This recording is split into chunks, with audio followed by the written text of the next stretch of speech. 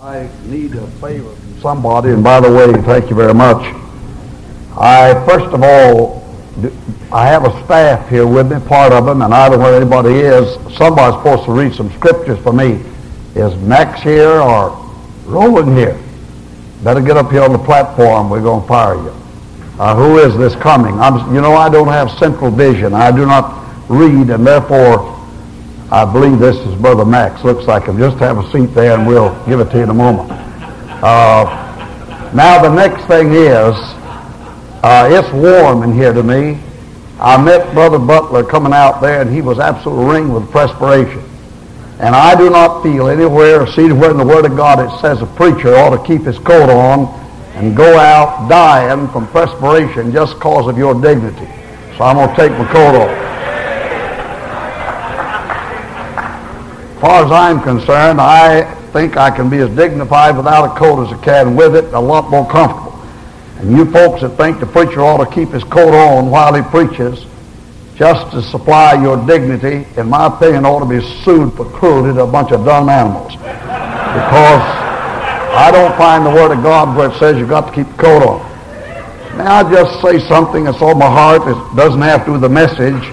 Brother Percy asked me how long I needed to do what the Lord laid on my heart, and he said, take 10 extra minutes, so you're going to get out on time. Don't worry about that.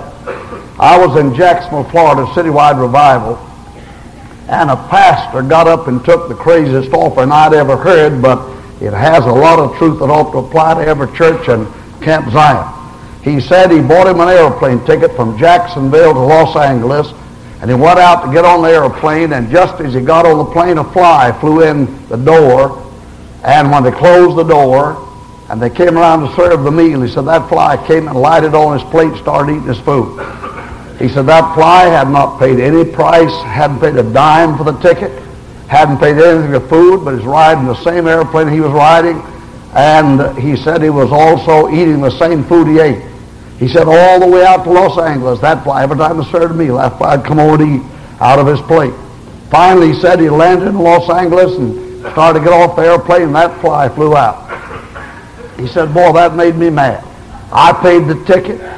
I paid the bill. The fly flew. The fly ate. The fly did that. Just a freeloader, that's all. And what he did there that I wouldn't recommend was, he said, now, we're going to take an offering here, and we don't want any flies riding free. He said, if you're going to eat the food and ride, he said, you ought to help pay the bill.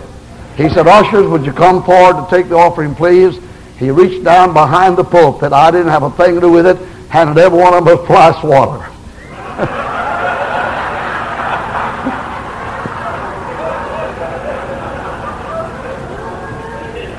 Well, I would not go that far. But I'll tell you this much, and I mean this with all my soul. We are blessed at Camp Zion. No other place that I know of on top side of God's earth is doing for the cause of Christ to stir up the brethren and the sisters as this Camp Zion. And honest, I think every one of us ought to pray whether or not we ought to have a part. I do not believe God wants Percy Ray to carry all the load of the finances, and I think there are many of us that ought to get on the load. And I'll tell you frankly, I've determined, God helping me, that I'm going to do more than I've done in the past, and I want to get to where I can do it. And I think every one of us, somebody say, I can't give $1,000. Well, you know, I loved that little boy last night that took that box and went around picking up money. That's right. That's right. I said, don't pass by this bunch over here. You first get this bunch of speakers. And folks, you can do something. Everybody can do something. And we have, say, 2,000 people, 2,200 people coming. If we just, each one of us sacrificed a little bit, and realize that the food costs money, the building costs money, the electricity costs money. And even though this man with such a big heart bigger than he is, I don't say how it stays in his body if you don't know the truth, says just come on, no charge whatever. But you and I don't want to be flies riding the airplane, eating the food without doing what we can. Now, if there's anybody that cannot, I know he would not want you not to be here. If you can't give a dime, he wants you to come. But those of us that can ought to do something about it. And I want to assure you that he would tell me, don't you say that. If I ask him what to say, that's the reason I didn't ask him what to say. I just said it close on my heart. Now I want you to pray this morning. I heard something that bothered me a great deal when I got here. First thing I heard when I sat down at the table, and I have no idea who the man is. He said there's a certain person in the audience that was in the ministry and now feels he's lost and feels he cannot be saved. I assume he's here today. He said others have tried to win him to Christ and said he feels he's not saved. Then last night, 5 people came forward to be saved. And God began to grip my heart in the night, and I said, Lord, what do you want me to preach about if I happen to be privileged to be asked by Brother Person to preach again? The Lord laid a truth on my heart that I feel very keenly about, and that is, how can we know whether or not we're saved? And obviously to know that, you've got to know how to be saved. So I want us to stand to our feet, and I want you to pray right now, everybody. I want you to pray that God will speak to my heart and tell me what to say. A blind man, of course, must depend on God because he can't read notes. I have this watch up here and I can see, and I promise to stick to the time my brother gave me and give him even back a little of the time. But I must depend on God as to what I say and the scriptures I use. So you just ask the Lord to please tell me. And if you don't mind, I'm going to cut this off till the man comes up to read, because he'll be reading over this 2 or 3 scriptures for us a bit later. Just pray, and I want to ask you to pray about something. You may be a deacon. You even may be a minister. And right in this audience, there's a young man that was the treasurer of a campaign I had in Laurel, Mississippi area last June, July, who was saved 2 weeks prior to that meeting, a pastor. He's here today. There may be ministers here without Christ. And folks, this is a very serious business we're in. We're not playing religion. And I think everybody here ought to say, Lord, you speak to my heart today. And if I'm not saved, let this be the day when I'll get saved. Would you pray that prayer? Would you pray for others? That God may help people to know whether or not they're saved. Because many of us are in the church but not in Christ. Father, I beg you in Jesus' name that you'll be with us in this service this morning. Lord, if I know my heart, I have no other desire on earth except to bring the message that you would want brought to these people. Oh God, you know who's here today. You know who needs to hear the truth today. There may be some that have doubts in their hearts about the matter of their salvation. There may be others who have no doubts and yet who want to have doubts because they have a profession but not a possession. They may not be saved. And oh God, I pray today in Jesus' name that anyone in this building who does not know the Lord may come to find salvation and the assurance of that salvation before they leave here today. Oh God, we pray that the Holy Spirit may come down in mighty convicting power this morning. Lord, I ask you to give me a message because I have no message except thine. If you don't speak to me, I cannot speak for thee. If you don't bless me, I cannot bless them. Oh God, we pray this morning that this may be a holy hour in which the power of God may fall upon every one of us. And for the answer, we'll thank you in Jesus' name. Amen. You may be seated, please. Somebody made a reference this morning, I believe it was Brother Allison, to the fact that 50% of our church members are not saved. Maybe it was Brother Butler. Dr. W.A. Criswell is said to have said, I did not hear him say it, but he doubts over 50% of the members of our Baptist churches have really been born again. Somebody said, Billy Graham said that taking all churches into consideration, he doubts over 20% of all the church members have had a born-again experience. They're not saved. To me, this is a tragic situation. That we can be in the church, singing the songs of Zion, conducting Sunday school classes, carrying on a program for God, yet not be saved. Yet I believe that's possible. I myself was in the church 5 years without being born again. I led in prayer. I was the youth leader, yet I was not saved. And I've had many people in our churches who came to find that they were not really saved. And I want to give you some scriptures this morning, very simple, nothing profound, but I hope you'll listen carefully as I try to deal with this matter as to how you can know positively before you leave this service whether or not you're saved. If you're not, how you're going to be saved this morning. My scripture is in 1 John 5:13. Now you know, of course, that this passage, this entire 5 chapters of 1 John was written for the purpose of letting saved people know they're saved. 1 John 5:13 says, "These things have I written unto you that believe on the name of the Son of God, that you may know you have eternal life." And you listen to what he says. These things have I written unto you that believe on the name of the Son of God. Now the Bible says if we believe on the Lord Jesus Christ, we're saved. Therefore, he says in substance that you may be saved, you may believe on Jesus, and the devil put doubts in your mind about it. So I think there are two things I'd like to see accomplished here this morning. First of all, saved people that have doubts become settled, and people who are not saved but may not be certain about it or may have doubts about it get saved today. Because it's tragic, in my opinion, for us to be in the church not in Christ. How can we not know we're saved? I want to deal with it negatively first. I want to tell you, first of all, you can't know you're saved just because you're a church member. I go and ask a lot of people, "Are you a Christian?" "I'm a Baptist." I didn't ask you that, brother. Listen, I ask if you're born again.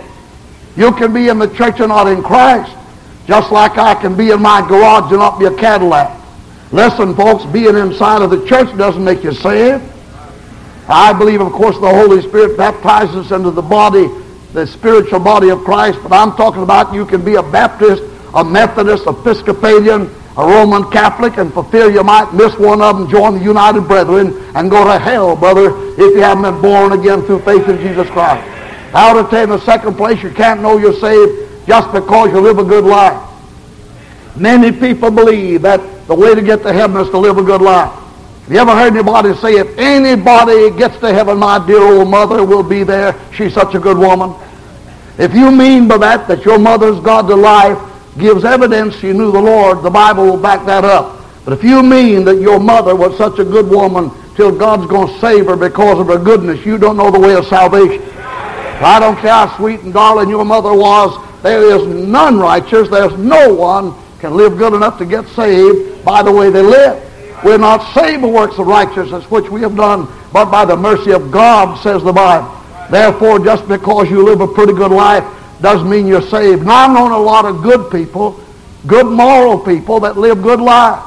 A lot of girls that are virtuous girls, and they're good girls, but they've never met Jesus Christ. Now, I want to tell you something. You may be the most morally upright person there is in your town, but if you have not repented of your sins and personally trusted Jesus, you're not saved. I don't care how moral and how obedient to God you may try to be.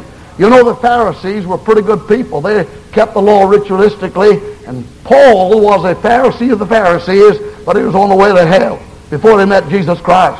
So you cannot know simply because of the way you live. Now, I'll tell you, you can't know just because you've been immersed. A lot of Baptists think, "Man, I've been under the water, therefore I'm saved." Listen, brother, if all you have to prove you're saved is you've been under the water, you don't have salvation.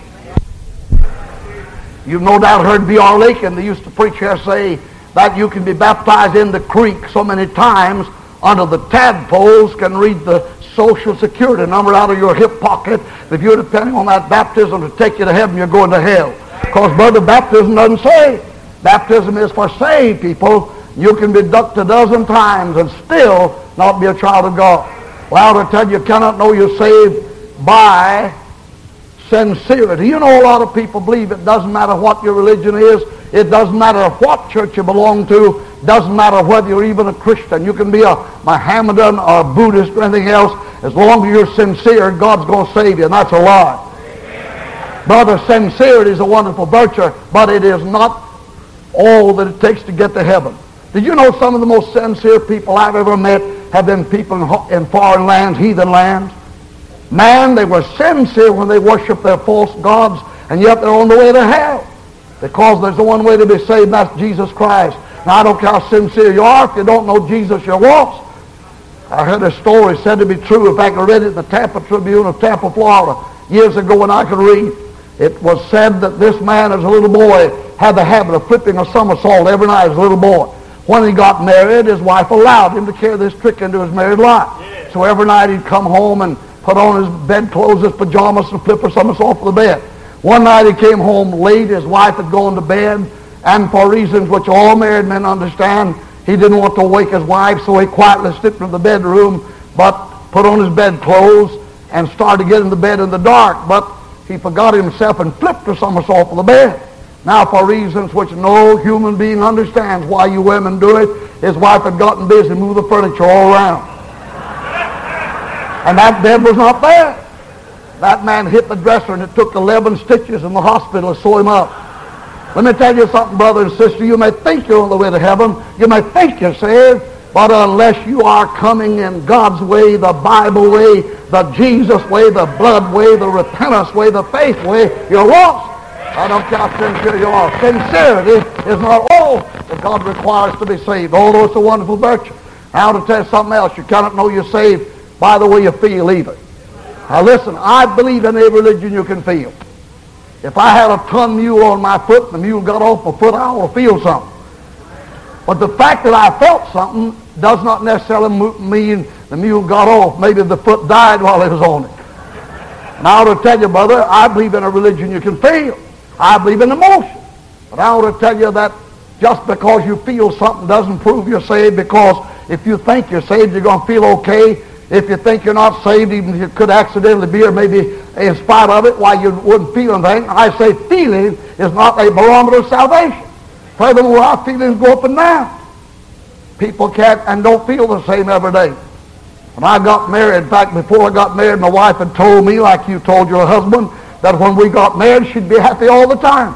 And one day I called her crying after we got married, and I was bothered. I said, "Darling, what's wrong?" She said, "Nothing." And after a while, I caught her crying again. I said, "Sweetheart, have I done something wrong?" She said, "No." Well, I said, "What's wrong?" She said, "Nothing." You know, I got to worrying. I thought there had been more joy in the anticipation of having me than they had of the realization of having me. And I was a flop. And I worried until I found out that my wife wasn't lying. There doesn't have to be a thing wrong with a woman for her to cry. She cries because she's a woman. By the way, you guys, quit hollering amen. Listen, that's the reason they outlive us. They get the feelings out. They don't hold them in until they kill them. But I want to remind you one thing. If she's crying for the sound effects on you, you better listen. But I mean, if she's just crying because she's a woman, that's her emotional outlet. People don't feel like the same every day. I used to, in revivals, people say, "Brother Downs, I feel so good. I just feel like shouting, praying that every day I'll feel just like this." Can I tell you something? I won't pray that prayer, because God answers my prayers. And there is a time at Camp Zion when you can just shout and shout and shout and shout. But brother, if you did that every day for 40 years, you'd be an institution. See, God didn't make you like that. And by the way, the reason some of you Baptists need to know this, some of these folks shout so much is they don't get to shout at home. So they're shouting, they get the emotions out here. And I'm telling you, nothing wrong. I'm saying, though you can't know you're saved by the way you feel, simply the way you feel. Feeling is a better barometer of your obedience to God than it is of salvation. I ought to tell you in the next place, you can't know you're saved by mere past experience. Notice the word I use, mere past experience. Some folks take the one way to know you're saved is to go back to the past. They'll get up to testify and they'll say, "I know I'm saved. I was out there on a possum trot or a skunk collar or a chitlin switch, and old Brother Snodgrass got up and preached, and I got saved. I remember when I got saved." And the only proof they have is their memory. Well, now hear me, brother. It's wonderful to remember when and where you got saved. But if the only proof you have you are saved is your memory of the past, I question the sincerity of that past. If you had a past that was real, you ought to have a present that's better. Can I tell you the best proof I was born is the fact that I'm here. Suppose that I got to doubting I'd been born. I don't doubt it. But so help me God, I don't remember it. Now wait a minute, don't throw up on my memory because I was born at a rather early age and I don't remember. But suppose I could remember and I went and said, "I want to see the family Bible where it says I was born." "What's your problem, son?" "I don't remember being born." It must not have happened. And they say, I tell you what, son, you go look in the mirror. You'll see more evidence of your birth than you ought to have. In fact, about 15 pounds more than you ought to have. How do I know I was born? Because I'm here now. And I've got more proof of it than they even had then. Would I be a fool to pull up a little old baby bed, cloth and a baby bed, to look at a squealing baby in the twilight of yesterday's memory when I can look in the mirror today? Will Rogers, the humorist, went to get a passport to go abroad, and they said, we've got to have a birth certificate. He said, well, out in Oklahoma, Indian Territory, where I was born, we didn't have folks around making birth certificates. Why do you need one? They said, we've got to have proof you're born. He said, I'm here, ain't I? I'll tell you right now, brother and sister, you hear me, the best proof on earth that you are saved, whenever you are saved, is not your memory of the past, but the fact you've got some present evidences to give credence to the past. In other words, if you were saved, you ought to have something better now to show it than you have then. If you don't have any evidence now, you can have some current evidence, I'd question the reality of the past. Now, these are ways by which you can't know. I want to just give you now some positive ways, and I wish I could read and have the eyesight quickly enough to read the scriptures so I could give you more of them, talk about the love test, the life test, the lip test, and all that, but I must just confine myself to these three things. I want to give you the fraternal evidence of our salvation, the external evidence of our salvation, and the internal evidence of our salvation. First of all, I want to give you what I call the fraternal evidence of the love that God has put in our heart toward others who are saved. And I want you to mark these down or get the tape or remember them. And I want Brother Max Morris, and by the way, I'm often embarrassed to preach around him. He's the most dramatic preacher I know. And yet he's my assistant. That puts me on the spot to have an assistant without preacher. Come up here, brother, please, and read 1 John. Now you listen, verse 14, chapter 3, for the 4 or 5 verses. Now hear the word of it, please. Yes, sir. We know that we have passed from death unto life because we love the brethren. Hold it just a moment. Not because I love Southern Baptists, by the way, or Independent Baptists. I know a lot of Baptists don't love anybody except Baptists. Brother, you'll get your salvation straightened out. Go ahead. He that loveth not his brother abideth in death. Amen. A little more. Whoso hateth his brother is a murderer. And ye know that no murderer hath eternal life abiding in him. Another verse or two. Hereby perceive we the love of God, because he laid down his life for us.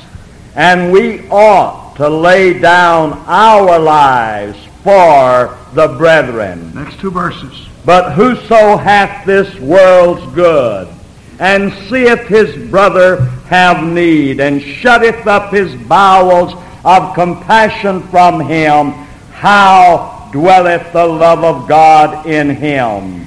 My little children, hear it now. My little children, let us not love in word, neither in tongue, but in deed and in truth. I hope you heard what God said. One way to know you're saved is because God puts the love of God in your heart toward your brethren. That's what he says. Now, I'm going to tell you something, folks. If you don't love other people, you don't love the brethren, you don't love folks who are saved, then you better question whether or not you're saved. Yet there are a lot of folks that evidently hate their brother because if they stumble and make a mistake, they just sit around, throw mud at them, criticize them, gossip about them. That's not the Word of God. You're not going to gossip about your mother, about somebody you love. You're going to try to support them with forgiveness, with the kind of love you ought to have. He goes on to say the kind of love that proves you're saved is not just the kind that loves the people of your particular denomination or your race. And I want to tell you something. This is a white audience. The Bible doesn't say we know we've passed from death to life because we love the white folks either. I'm going to tell you, brother and sister, if you don't love folks of all colors, all races, all creeds, you better check up on your salvation. Nowhere does the Word of God say that we know we're saved because we love the people of our race, or our church, our creed, our cult, except it says because we love the brother. By the way, that's a generic term. By that I mean it applies to both men and women. Doesn't mean just men. When the Bible uses the term brethren, it refers to women just as much as men. And he's talking about the fact they're spiritual, not because they are men or women. And I'll tell you, brother, listen, I believe with my soul that when God puts in your heart good salvation, you love. We've got a song we sing, Old Time Religion, makes the Methodists love the Baptists. Hey, that's good. But I tell you what we need even more than that, let the Baptists love the Baptists. Because I know some of them knifing at each other. Listen, brother, you ought to love each other. And the kind of love he talks about is not the kind that talks, the kind that walks. He said if you've got goods, then you ought to share with your brother. If Camp Zion needs help, you sit there and say, man, I love the Lord, I love the Lord, I love Camp Zion, and don't do what you can to help Camp Zion, you are hypocritical. And get many amens out of that, but it's so. Because listen, brother, the kind of love that he says is real is not the kind that talks, the kind that walks. Chinaman said the trouble with a lot of Christians is we got too much talking, not a walking. I'll tell you, brother, we ought to walk. In other words, prove that you love. It's illustrated by the experience wife and I had. We were born and raised in the country. My wife says, don't say that. People can just look at you and tell that. That's okay. How many of you were born in the country? Let's see your hands. The rest of you ought to be born again, I'll tell you that. Listen. But anyhow, listen. And I looked in a farm magazine after we'd been married and saw a cartoon that proposed to tell which of two husbands loved his wife. There were two panels of the cartoon. One panel had the husband eloquently, with every known adjective, telling his wife how much he loved her. But there was no wood in the stove, no fire in the wood box. But boy, he was sure shooting a line of love. The other panel had the husband out the wood pile chopping wood. And there was fire in the stove and wood in the box. And he hadn't opened his mouth about loving his wife. Underneath the cartoon, the big question was, which husband loved his wife? And the obvious answer was, not the one that talked about it, but the one that filled up the wood box. Now, would you think that I was dumb enough to show that to my wife? How dumb can a guy be?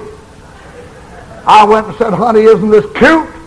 And so help me God from that day till now. And I'm telling her how much I love her, and everything isn't up to par. She says, how about filling up the wood box? I'm telling you right now, the kind of love that proves you're saved, the kind that fills up the wood box.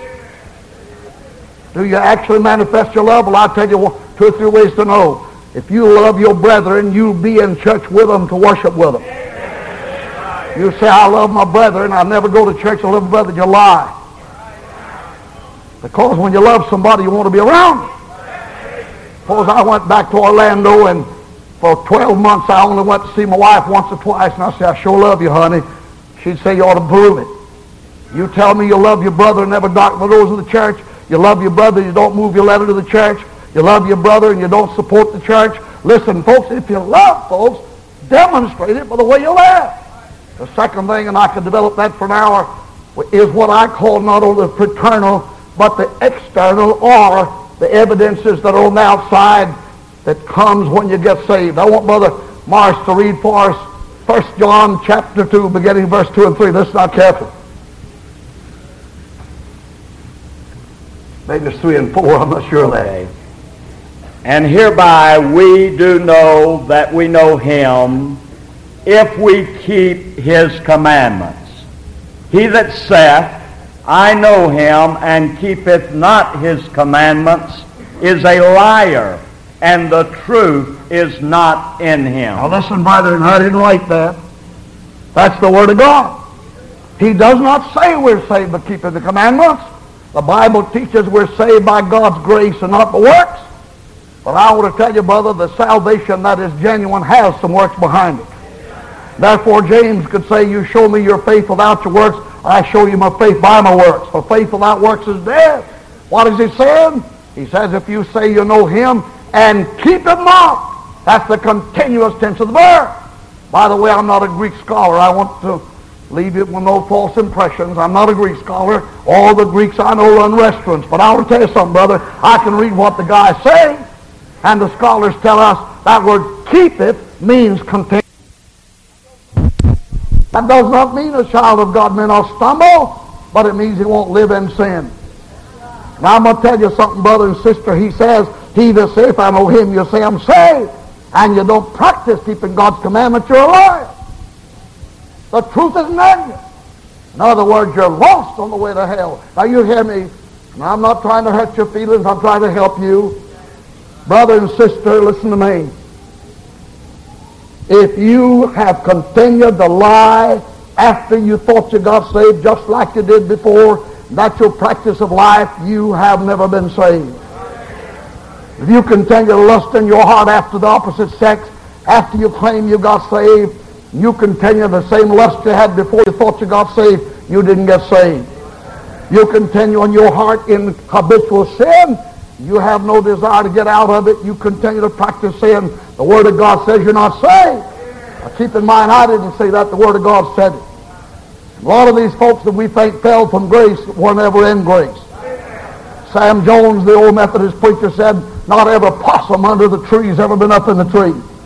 Now, I tell you, brother, you may think a lot of folks that fell from grace and lost their salvation and went back into the world had lost their salvation. The fact of the matter is they probably never had to begin with. Listen, I believe in the security of the saved. Not the professors, but the possessors. And I want to tell you something. The Word of God says, listen now, if you say you're saved and you don't practice doing what the Word of God says, you're not saved. Now, folks, that doesn't just mean don't commit adultery, don't lie, don't steal, don't murder. It means all the rest of God's commandments. And I'm going to tell you, here's where many of us get in trouble. The Bible teaches that every born-again person ought to be a witness, ought to be a soul winner. You better ask yourself, do I really love lost souls? Do I love Jesus enough to talk about Jesus, tell lost souls about Jesus? Do I disobey God's commandments continuously every day? And I know a lot of church members that join the church never make one single effort to win a soul to Jesus Christ. And I question whether they're saved or not. I'm not trying to hurt you. I'm just trying to tell you that this does not mean you've got a right to pick out one or two of your pet sins. And say, I don't commit adultery, I don't get drunk, I don't lie, I don't steal, therefore I'm saved. You better check up on the other commandments. Do you obey what the Word of God says? Do you practice doing what the Word of God says? If you say you have no sin, if you say that you're saved, yet you do not keep God's commandments, he said you're a liar. God's commandments is to witness. God's commandments is to love. God's commandments is to give. God's commandments is to do a lot of things that many of us aren't doing. I'm afraid that's where some of us are going to stand before the judgment. We're going to say, Lord, I didn't commit adultery, I didn't kill anybody, I didn't steal, I didn't lie. And God's going to start pulling out all the commandments of the book. Say, yeah, you kept those 5 or 6, but there's 100 more you didn't know anything about. And by the preponderance of evidence, you're convicted because you did not obey God. I don't care if you're a preacher or a deacon or a Sunday school teacher, if you don't have the evidence external of the fact there's been a transformation in your life since you've been saved. Think you're saved, then you better check upon your profession. The last one I can give, and I'm not exhausting these. I really wish I could have about twice as long, but I must be fair with your time.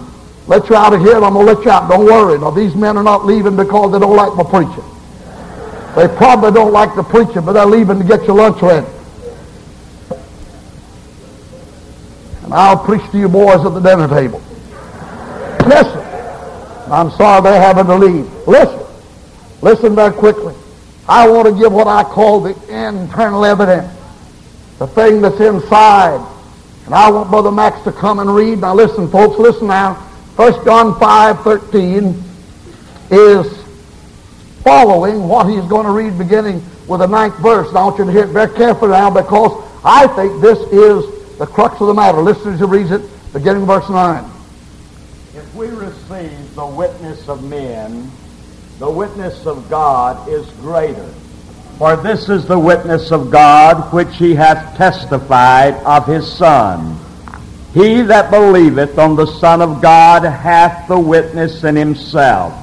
He that believeth not God hath made him a liar, because he believeth not the record that God gave of his Son. And this is the record, that God hath given to us eternal life, and this life is in his Son. He that hath the Son hath life, and he that hath not the Son of God hath not life. These things have I written unto you that believe on the name of the Son of God, that ye may know that ye have eternal life. All right, now I hope you listen very carefully. Thank you very much. He says very clearly that the best evidence, I think it is the fact that you believe the witness that God gave, and this witness is in this book. My father was a man of integrity. If my father were living today, and my father wrote me a letter and said, son, I'm depositing $500 in your account at a certain bank, would I call that bank and ask if my father lied? Not if I believed my father's handwriting. The very moment I read that and knew my father wrote the letter, I'd say, praise God, I have $500 more than I have now. Beginning about now. And you know what I'd do? I'd go out tomorrow and start enjoying it. I'd start spending it. I'd buy my wife the nicest dress I could find for $1.98. I'd enjoy it. Isn't that what the cost goes? Listen, folks, I haven't seen the money, but I have the witness of my father. How many of you believe this Bible is inspired of God? Let's see your hand. Now listen to me, friends. If this Bible is God's Word and you've done what the Bible says that you have to do to be saved, and you have received Jesus in your heart, you've invited Him in, you're not trying to live it, you're trying to receive Jesus, let Him live it through you. In other words, you have accepted Jesus Christ, you know you've believed on Him, you know you've trusted Him, you know He's your Lord. That's the best way in the world to know you're saved. How do I know I'm saved?